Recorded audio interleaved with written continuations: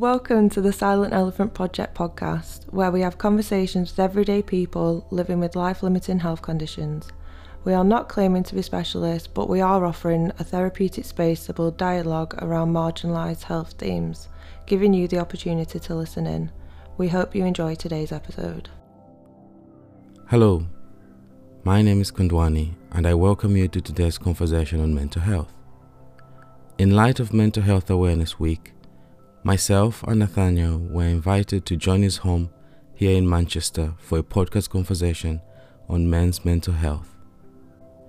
I discussed with Johnny about his life and work in the community, the impact of mental health, and the need for support. And just a warning, we also talk about other sensitive issues including suicide and loneliness. Hope you find this episode helpful and hope you enjoy and find the conversation insightful as well. Thank you for listening. Hello, my name is Johnny Biggs. I'm a youth worker working in Charlestown. I'm 45 years old. I've been a youth worker since I was a boy really, 8 years old. I used to go to the club, and now I'm 45, still working there, and I love every bit of it. Wow, that's amazing. Sounds like your life is already full of fun. It is, yeah. It's what keeps me going, and like I was speaking to you the other day, it's the club that's kept me going really, through the bad times. And if I could give a lesson to anybody out there, it would be find something that you enjoy doing in the community, putting something back.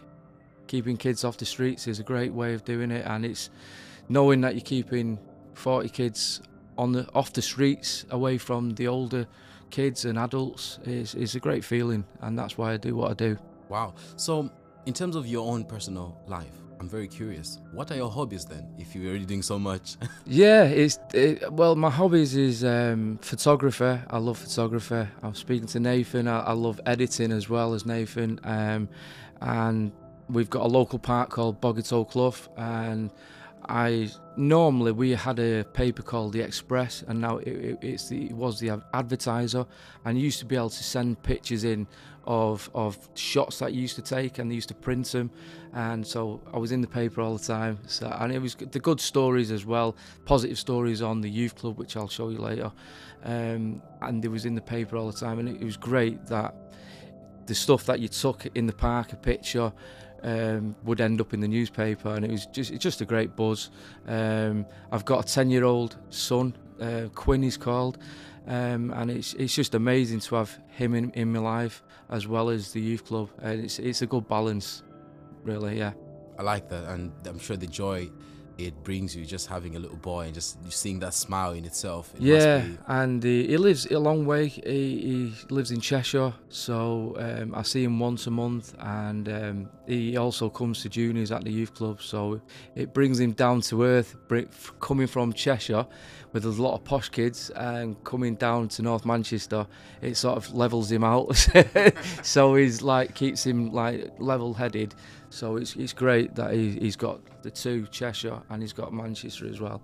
So he should be proud of both areas. That sounds brilliant, and I think above everything else, I think it's great that you still allow him to have that experience. But more than anything else, before we get into the nitty-gritty as well about other things we're going to talk about, I'm curious to find out, how did you make your home so cozy? Well, to start off, I love the 80s stuff, and I've just said my age, 45, so I'm not even giving anything away. So you just got to make things of what you enjoy, and I love the 80s, so like the Labyrinth and different kinds of things, the Karate Kid. So everyone wants to be brought back to the childhood. The Outrun machine I was just telling you about, you got that nostalgia. So you just make the house as the things that you love in it. So, and then hope that visitors like it. Well, it sounds like it's truly a home, because I can feel that already. Definitely. So going to the theme of this podcast, what does mental health mean to you? Before I went through issues myself, I didn't think of things like that, because it was just it wasn't in the 80s where I grew up, it was not a manly thing to say about issues that you was going through. You just sort of, get on with it, and as I've got older, I've learned that it's better to talk about issues rather than just expecting help and stuff like that. It's so as I've got older, it's good to talk about different issues, which I've learned. Yeah, and I was looking at the statistics, and it says, mental health problems are common, with 1 in 6 adults reporting of common mental health disorders. Yeah, well, I went through a lot of issues with getting access to my son, so I've been through the court system trying to get access to him, and I went through issues where I felt suicidal because at the time when you go through these things, you think short term, you don't think of long term things. So I went to my doctors and they said, I filled the form out to say what I was feeling like, and they said there's 18 weeks you've got to wait. So there's a waiting list of 18 weeks. I said by that time I could have done anything, anything could have happened to me. I felt low at the time, so I had to really sort things out myself because I felt that the professional help wasn't, which I think it should be more easier to get access to, the experience I went through, it was so difficult to get anywhere, and by that 18 weeks, who knows where my head could have, so I ended up doing it myself and relying on other people like my dad, has been really good support, and obviously my son. But when you're going through a court situation where you've got to prove everything as, a fella, you think short term when you're going through that situation, when you get solicitors and stuff, trying to make a bit of money, and your head can't think long term. You're just in that zone. So at that time, I wanted that help. I didn't feel like I had it from the professional doctor's sort of point of view. So I had to just do it myself, really. And thank God for my son, and thank God for the youth club, which kept me going. Yeah, because I was going to ask, how and what do you do to manage your mental health? I found a way of, in the community, doing positive work. I know I'm welling up a bit of it, so thinking about it, so sorry about that. No, it's fine. Yeah, I just think it's, if you do positive work in your community and it frees your time, you've not got loads of time to think about them issues that are getting you down. So you keep busy, like keeping kids off the streets, doing the gardening, just simple things like going in the allotments and doing a bit of gardening. It's just something to take you away from the thoughts that you're having, and that would take me away from the thoughts I was having. I didn't get the help I should have got, but I did it my own way and I got through it. Took a bit of time. Luckily, I had a judge that helped me and was really good that day. So I do get to see my son regular. So thank God that he gave me that chance to be a father. Yeah, that's truly inspirational. The fact that you use your time by serving others and working with young people as well, that to me it gives so much hope to the future generation, because if a young person can see an adult giving them time, sharing their life pretty much, and helping them through their growth, I feel like there's so much sense of appreciation. And not only that, but then there's that added value, that social value that I think sometimes it's easy to forget that we all need. In the community. And years ago, it used to be great, and a great thing to do was to volunteer, and it was a popular thing. Now it seems to like it's a bit waning down. I don't know the reasons why that is, but to me, it's an amazing thing to do in your life, to keep things positive. And you're doing stuff, and the thing that we need to have is young people doing stuff like me and my dad did, because we aren't going to be here forever. It needs these young people, young children that are coming up with. We have young volunteers. We have about 8 to 10 young volunteers, 13, 14, 15. these kids need to take our mantle, and hopefully we can inspire them to do what we do. I'm not saying they're going to do everything what I did. Do things your way, do things a new way, do the same sort of thing, serving the community and putting something back to the community, is an amazing thing that I've done, and hopefully it'll get passed down. Like you pass it down to your son and your daughter. Hopefully we are passing things down to the community to carry it on. And that's why we got the 25-year lease, and hopefully it'll be continue as a youth club for 25 years. So the council have been good enough to give us a 25-year lease. Brilliant. I know we're going to touch on more about the community centre itself, because it's amazing work you do there, and the audience, trust me, you need to see the place, but not only that, you're going to hear all about it. But before we get into that, I'm curious to find out from you, when it comes to men specifically, why do you think it's important to talk about men's mental health?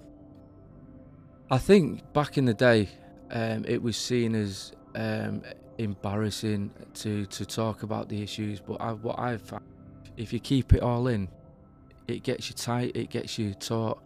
You've got nowhere to. You need that release, even if it is talking to somebody. If it's talking to your dad, if you can't talk to your dad, someone's a stranger like yourself, you just talk to somebody, because if you don't, it eats away at you. And now today more than any other day, it's a lot easier to come out and talk about your issues, because I've found it a little bit easier than I did in the 80s. Or when I went through struggles in the past, to come out and say it. Tyson Fury is a perfect example. Oh yes. He spoke about mental health issues, and it was so good hearing such a macho guy talking about issues that you don't normally hear men talking about stuff like that. And it was so inspiring to hear him. He's got all the money, he's got all the fame, but that didn't matter nothing to him. His mental health, and speaking about it, that would have reverberated round the world. Yeah, if he can talk about it, I can talk about it. So hopefully, by me talking about it, hopefully I can do a Tyson Fury, and other people will start talking about it. And I think that's the only way to help yourself, pick yourself up, is to talk about it. Absolutely. No, I remember one time, of course, for the audience in the room, there's Nathan or Nathaniel, as John would have mentioned earlier, but I recorded a podcast with Nathaniel, and we're reflecting on suicide in Maine, to be very specific. But anyway, we also touched on the fact that, why is it that we've grown up thinking it's okay to keep things in? Yeah. And then we're reflecting of how things back in the day, I'm saying back in the day for my own age, I guess I'm going to give it away as well. Am I turning 34, 35? I get confused. You're still a young pup, yeah. I'm still young, I know. Yeah. So, why is it that, that was just the norm? And then obviously, when you pay attention to the media, especially back then, you begin to notice there's still those trends. Now, in the modern days, it's beginning to shift. And I like the fact that you talked about Tyson Fury. I remember when I heard him speak out about it. Yeah. I was caught off guard. But then, the more I reflected, I realized, actually, it's not a woman thing. It's it's okay to be emotional and all those things which you grow up thinking you can't be emotional, you can't say this, you can't say that. But actually, the more you speak about it, now different people, different ways of going about things. But the key thing I believe, I guess, you can add to it is the fact that you at least speak to somebody. Yeah, and if you obviously the professional needs to help more. I think they need to make it easier for men to get that help early, because if you've got to wait 18 weeks like they said to me, that could be the difference between someone taking their own life and getting help. So I think as soon as a man comes into a doctor for help, you need to help him straight away. 18 weeks, that's too long to wait to help somebody. Why do you think that's the case? I don't know whether it's funding or lack of knowledge in helping. I don't know whether the professionals are out there and there's not enough people out there to do it. I don't know. It's probably above my pay grade to answer that question, but I think if I was private and had a bit of money, I'd be in there next week. But because I'm working class and, you know, I don't know whether that goes against you, maybe. No, the reason, obviously, I was just curious to find out why you think that is. It's the fact that I've got another statistic here, but more than anything else, it says that, people with physical health problems, especially long-term conditions, which I personally do have. I suffer from ME, also known as chronic fatigue syndrome. Are especially at risk, rather, of poor mental health, particularly depression and anxiety. And around 30% of people with any long-term physical health condition also have a mental health problem. Now, to me, that's already giving me warning signs of how, the problem can continue getting worse and more negative impact on one's life experience can be. And so when I think of the time frames, Well, now you said that, we've got a friend who's got ME, and Jimmy is my stepmom used to play darts with Sonia, his wife, and he's got ME and he's suffering at the moment. And Sonia has to cope on her own. She doesn't get any respite or anything like that.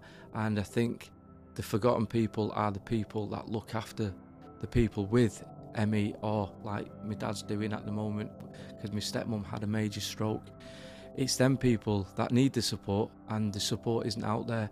And I feel that more support should be out there for the surrounding people that are looking after the people, with the conditions.